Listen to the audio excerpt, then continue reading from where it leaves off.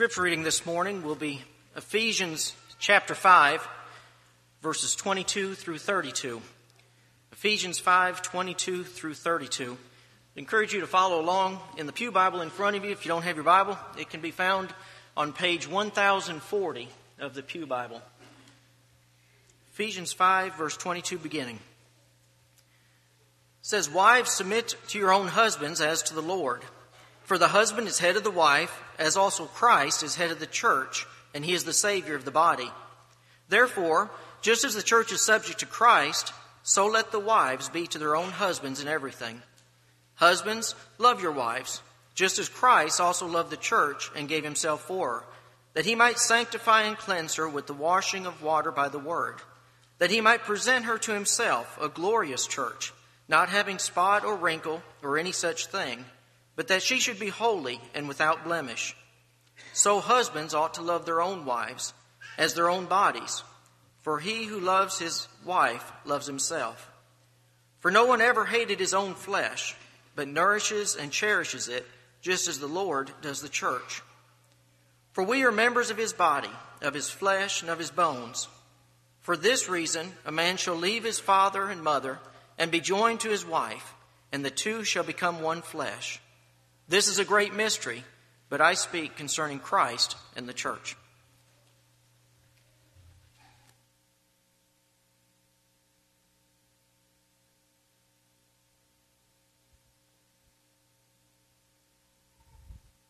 Good morning. It is good to see you. If you're a guest this morning, again, we welcome you. It encourages us that you're here, and we hope that we can be an encouragement to you. It is an exciting time of the year as we think about the holidays very quickly upon us, and many of us will spend extra time this week with family. We'll spend extra time on the road. We'll spend extra time hopefully being able to relax some, and let's make sure that in all of that, we live exactly the way God would want us to live. Let's be careful. Let's remember the many blessings that God gives us all year. And let's remember that the wonderful generosity that we see that surrounds us in America, especially this time of year, is something that the beauty of Christianity is we've learned to show that kind of generosity all the time. And let's make sure that we're very much aware of all that God has given us. And you know, one of the things this time of year that we've just had the blessing of being reminded of is there are college kids that have been away. They're back home. Clay Batts led us in a wonderful prayer. It's good to have those young men and young women back home. We are blessed tremendously with wonderful, wonderful young people. I want to remind you or either inform you that the Bibles that you might have ordered over the past week or so, they are all in. And so everybody that has placed an order before today, your Bibles are in. They're $10. You can pick those up today or tonight or Wednesday night. They're at the Information Center. And we're thankful that there are so many that have an interest in reading through the Bible this year. Be thinking about your plans. When are you going to do that? What time of the day are you going to do that? And really, let's all be committed, whether it's reading through this particular study Bible or if it's a personal study that we'll do on our own this year. Let's all be committed to knowing the Word of God better in 2010 than we ever have in our life. I want to encourage you to be thinking about the new year. Oftentimes we naturally think about New Year's resolutions, but be thinking about what changes of spiritual growth that you would like to see take place in your life in 2010. Beginning in January, we're going to begin a study that many of you are probably familiar with, a program that is a spiritual-based program that is literally taking place all over America today. It is called Celebrate Recovery. The interesting dynamic of Celebrate Recovery is that it challenges individuals to realize that their life is the result of their beliefs, because every decision that we make in life is a result of our beliefs. And every life that each of us lives, we live our life based upon the decisions that we make. And this approach of saying, hey, let's stop and consider who we are. What decisions do we make? What do we really believe? The dynamic of this program comes out of the Beatitudes. All month in January on Sunday mornings, there's 5 Sunday mornings, we're going to be looking at life's healing choices. And we're going to be looking at the Beatitudes and challenging every one of us to take responsibility to make spiritually healthy decisions so that we'll begin the year, hopefully, literally, on the best spiritual footing that we've ever been upon in our life. And so I want to challenge you to invite others to become a part of our studies on Sunday morning in January. I want to challenge you to be thinking and praying about that. And if there's any changes that you know that you need to make, of course today is the best time to make them. But if it's a growth process that's going to have to take place, let's be committed at the beginning of this next year, we're committed to that growth process. Keep in mind Wednesday night that all of our adult classes will be gathered here. All of our classes will be gathered here in the auditorium on Wednesday night, and we'll enjoy a lesson from our elders. Every year, traditionally, for many years now, we've had From Shepherd to the Sheep on Wednesday night before Christmas. Earlier this year, the New York Times reported on a car show that was taking place. And instead of reporting about the car show, one of the articles that they did was how much thought and preparation took place in literally veiling a car for the unveiling day. For example, one of the cars that they gave the example of for earlier this year was the Saab was going to reveal a concept car. And they chose an Arctic white vehicle with the background that also would support that. And they put a veil over it so that they said they wanted to give the idea of a bride looking through the veil. And then, of course, the day of the show, at the right time, people went by, but, they couldn't tell the details. There was so much about the car that they didn't know about until it was revealed. And once that veil was lifted, then the car was shown in its completeness and in its detail. Also at that car show, Kia was revealing their coupe, the Forte coupe. And what they decided to do the night before the show was invite special guests in, and they would lift the drape just enough for the special guests to see a front fender, a back fender, and a portion of the side. When we think about spiritual truths and things that we need to know, we've been looking all month at the fact that we need to know beyond any shadow of a doubt with God. Now notice it's only with God. But with God, we can belong to His church. We've talked at the beginning of this month of how important it is to be called out of the world and into a relationship with the Lord, and He places us in His church. We can belong there. Last week we looked at the aspect of now that we've been called there, let's not be selfish. We have a responsibility to try to include as many in our community that are open to the calling of the Lord. But if we realize how valuable this mystery is that has been unveiled, it might help us to do a better job of not only being stronger in our commitment, but also more zealous in our striving to spread the gospel even to those down our very street or those that we work with. You see, the book of Ephesians, it's proper for us to say it is a book about Jesus Christ. Over and over we have that phrase, in Christ, in whom, in Him. But I want you to notice also something this morning that is of great importance. It's also a book about mystery. No, now I'm not talking about that mystery where we have to go around and find clues. I'm talking about that mystery just like the illustration I gave you at the very beginning of this lesson. It simply means that at one time was unknown. In other words, because of our limited knowledge, there was a veil over that fact. And then the Lord has chosen to pull back that veil and say, I want to show you this. In other words, it was a mystery, but now it has become known. Now you can know the mystery. There are 5 ways. Let me rephrase that. There are 5 details that the book of Ephesians reveals. The word is used 6 or 7 times in this short book, just 6 chapters in Ephesians, but 6 or 7 times the word mystery is used. Paul is writing to a healthy church, but he wants them to never lose sight of what their life is about in Christ.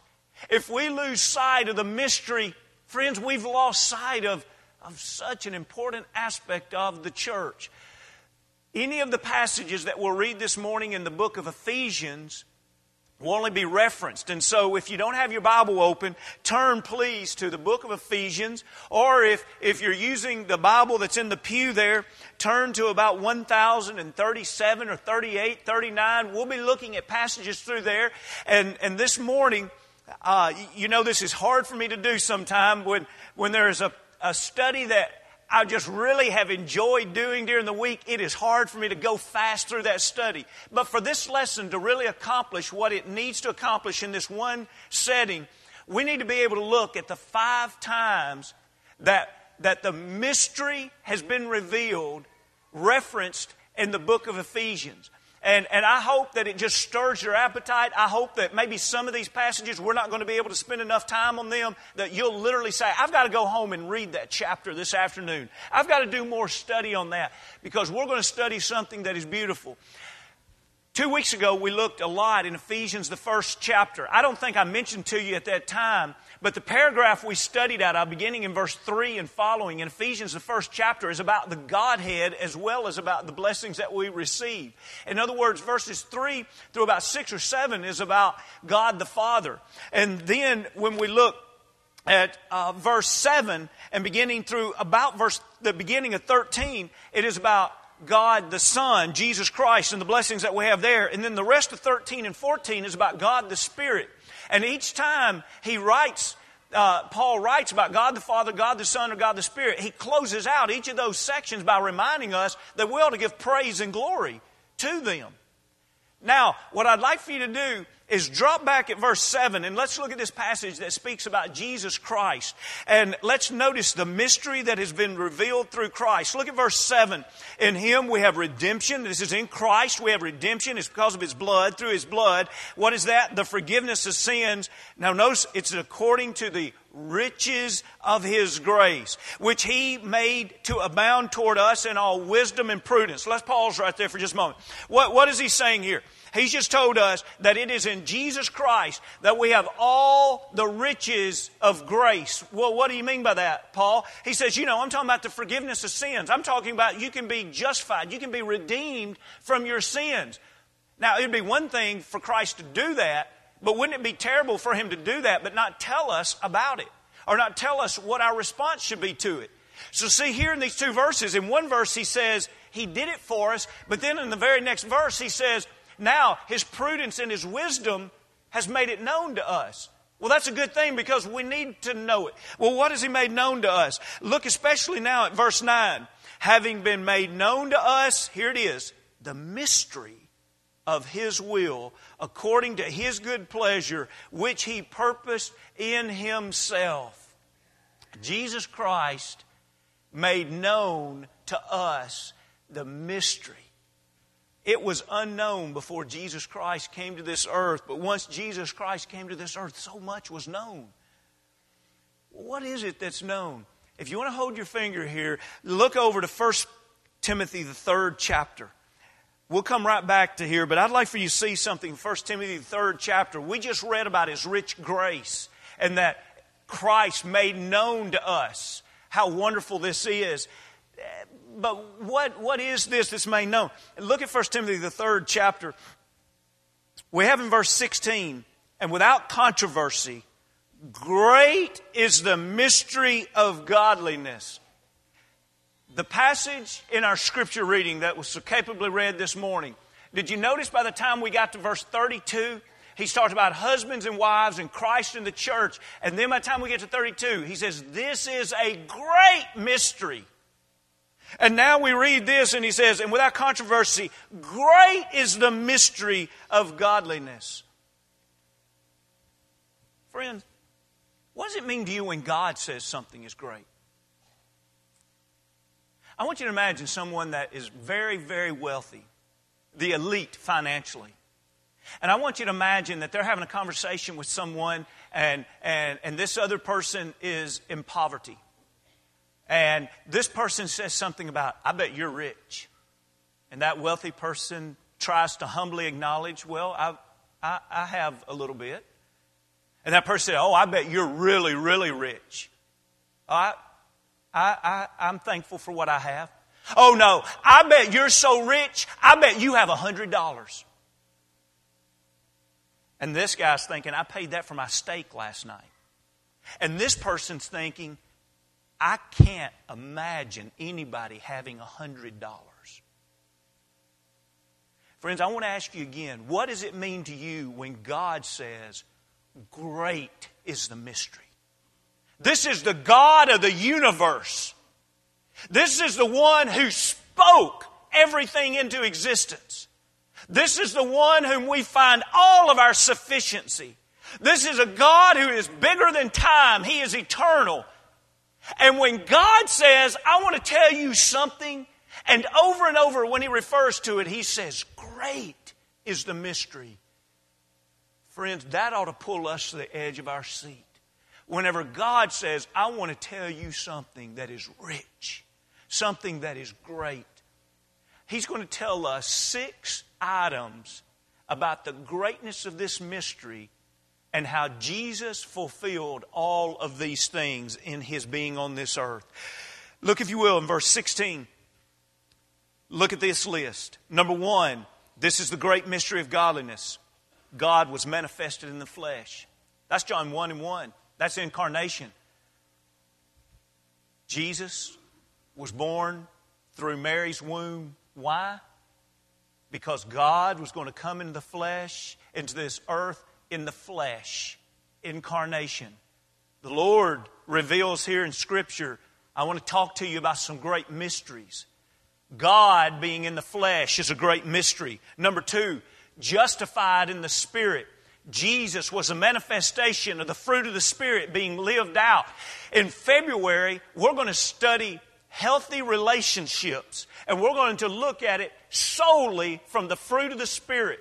Something I've never done, and I'm looking so forward to writing those lessons. In other words, if someone truly has the Spirit of God, and the fruit of the Spirit is in the way they treat the people at work. The fruit of the Spirit is in the way they treat their church family. The fruit of the Spirit is produced in the way they treat their family.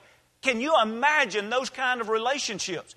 Jesus was justified by the Spirit. He embodied the fruit of the Spirit. And when He ascended into heaven, you remember Acts 2, what was sent? The Holy Spirit was sent down as Jesus left the apostles to help them begin the church. Number 3, we're talking about great mysteries that came through Christ. Number 3, seen by angels. Jesus Christ's birth announcement, angels announced it. Jesus Christ's protection, that as a baby He needed to flee down to Egypt, angels announced it. Jesus Christ struggling, going to the cross, the Garden of Gethsemane. He's feeling weak. He went to the garden not only to pray, but what? To be ministered by an angel. And when Jesus Christ was resurrected, who announced His resurrection? Angels. And when Jesus Christ ascended, who talked to the apostles? Angels. Friends, you want to see a mystery? You picture in your mind a heavenly host that loves the Lord so much they can't take their eyes off of Him. The book of Revelation, Isaiah the 6th chapter. When we see the Lord on the throne, what do we see? We see everyone's attention on the Lord. Every step that He has made has been seen by angels and preached among the Gentiles. One of the great truths of the New Testament church. Who's the church? The called out. They're called out of the world into one church. It doesn't matter if you're Jew or Gentile, male or female, bond or servant. It doesn't matter who you are. We're one in Jesus Christ. It's a great mystery. Where else do you know where there's no segmentations, there's no divisions? Where else do you know where everybody's truly one? It's a great mystery that's found through Christ, believed on in the world.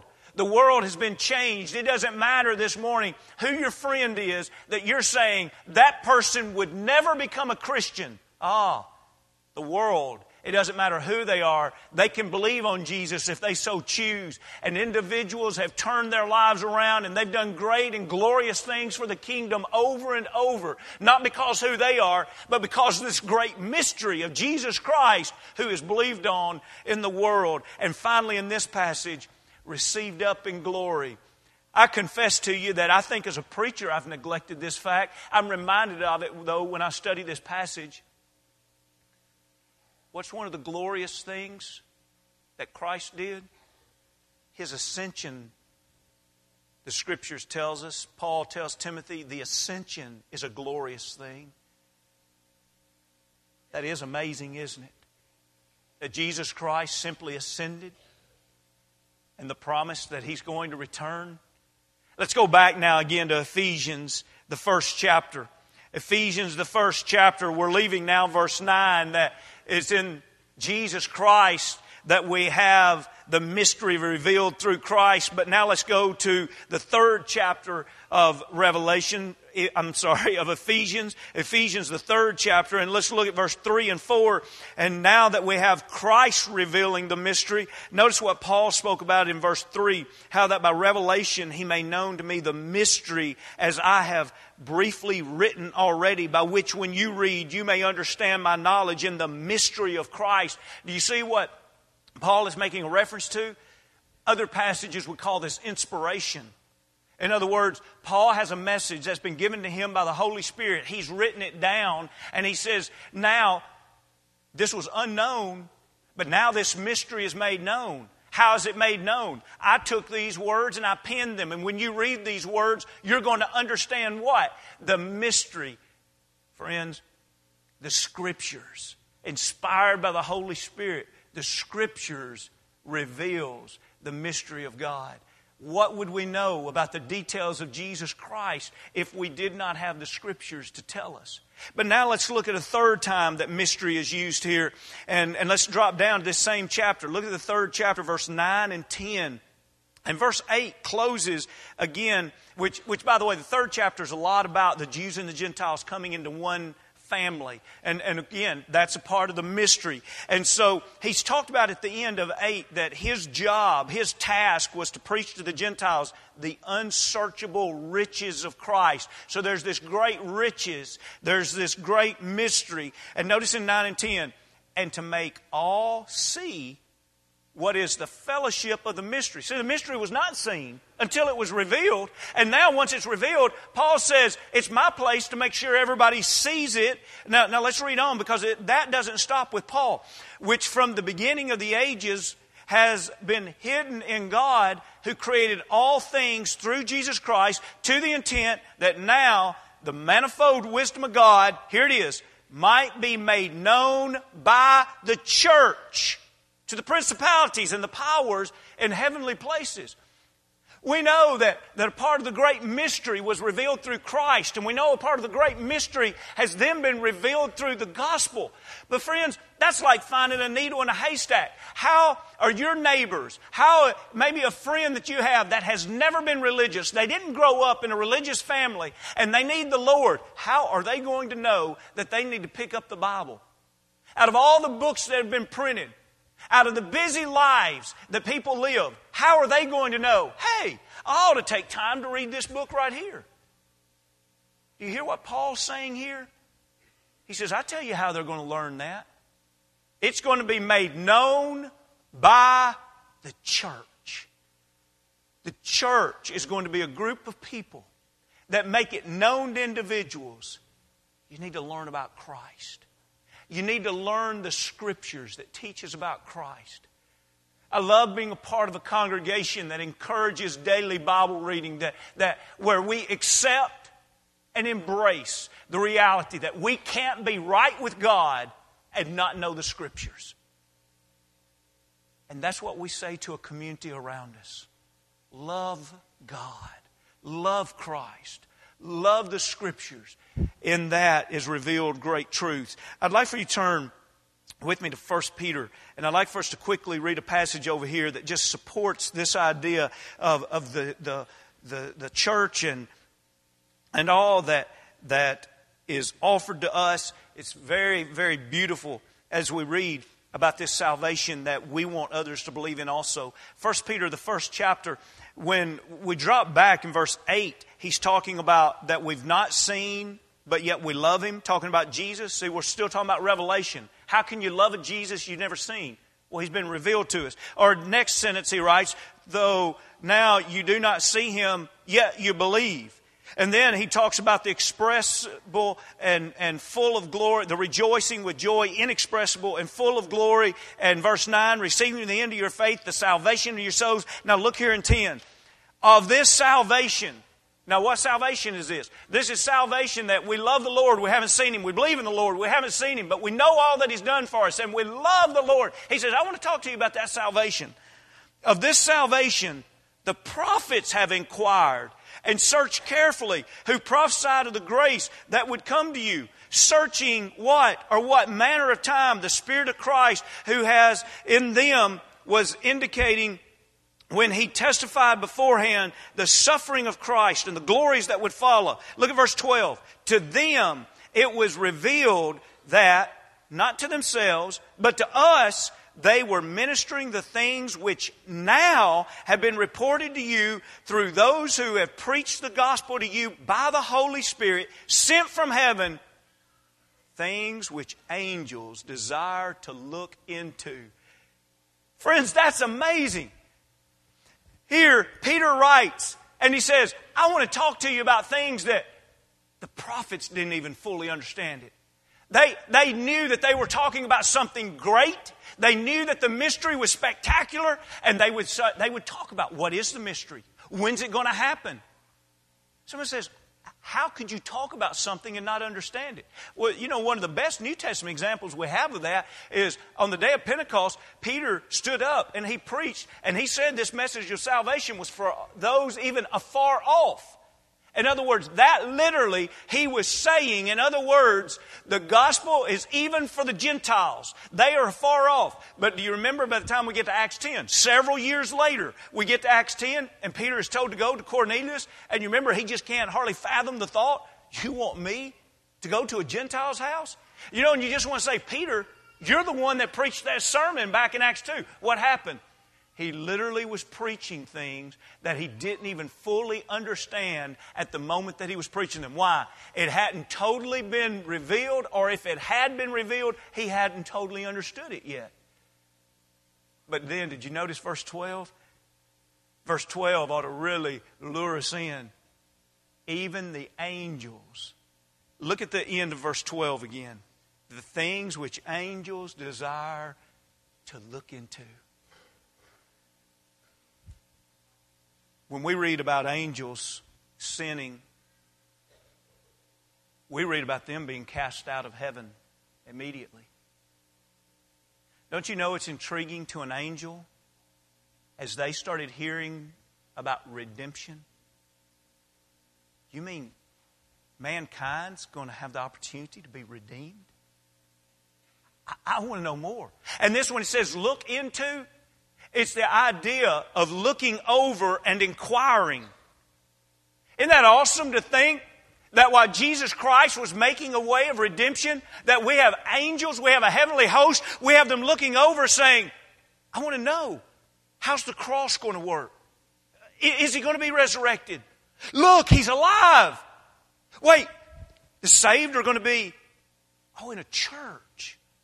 Look how this is working out. Can you imagine the angelic host and the conversations and the joy and the celebration that was taking place? Friends, does it bother you that maybe from time to time we're guilty of just saying, the church? And we've got a heavenly host that is practically shouting, this is the greatest mystery. We've been waiting for ages to see this. Look how wonderful this is. The next two, as we go back to Ephesians, I want to mention to you, and we'll this very next one we'll spend a lot of time on tonight. In the text that was read for us back in Ephesians, the 5th chapter, we learned that it's through the illustration of marriage that we can learn a great deal about this great mystery. And tonight we want to come back and study Ephesians 5, not from the standpoint of saying, hey, this is really going to bless our marriage, even though learning God's Word on this will no doubt help us. But tonight we're going to study this strictly from the idea of what is it that God wants us to learn and appreciate about the mystery of the church as it relates to marriage. But now let's close this lesson by looking in the 6th chapter in verse 19. Many of you will recognize the 6th chapter beginning at verse 10 because this is where we have the Christian armor that is put on. Toward the end of the Christian armor, the last thing that the Lord says to put on here through the mouth of Paul is to put on prayer. And so while he's talking to them about prayer, notice what he says in verse 19. And for me, that utterance, he's talking to what he wants them to pray. In other words, he's saying, while you're praying, I want you to pray for me. Verse 19, and for me, that utterance may be given to me, that I may open my mouth boldly to make known the mystery of the gospel, for which I am an ambassador in chains, that in it I may speak boldly as I ought to speak. That is very interesting. When we think about Paul saying, I want you to pray for me, I want you to pray that I'll speak as I ought to speak. Why? Because I want the mystery to become known. In other words, Paul realized it's my responsibility. I'm an ambassador for Christ. There's a lot of things that are unknown to people that we have knowledge of it, and I want them to know it. And so as we think about Paul, then we also bring that around to you and to me. Do you believe that you have a responsibility to help make known this mystery?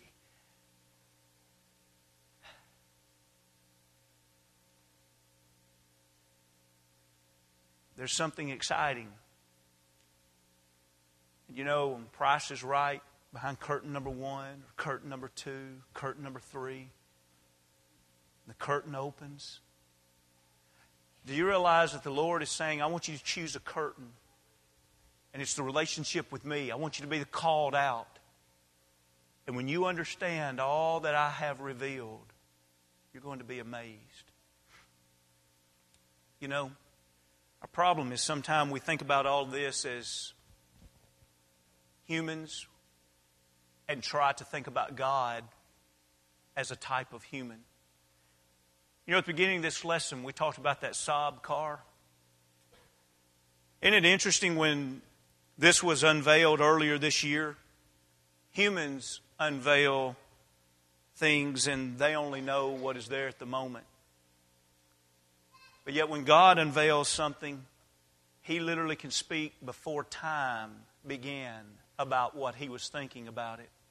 Or let's go to the future. When we reveal something, we only know the moment. But when God reveals something, He knows the future of it. Do you think that Saab earlier this year would have unveiled this concept car if they would have known that in December of this year, GM was going to announce that they can't find a buyer and Saab is closing down? Isn't that amazing?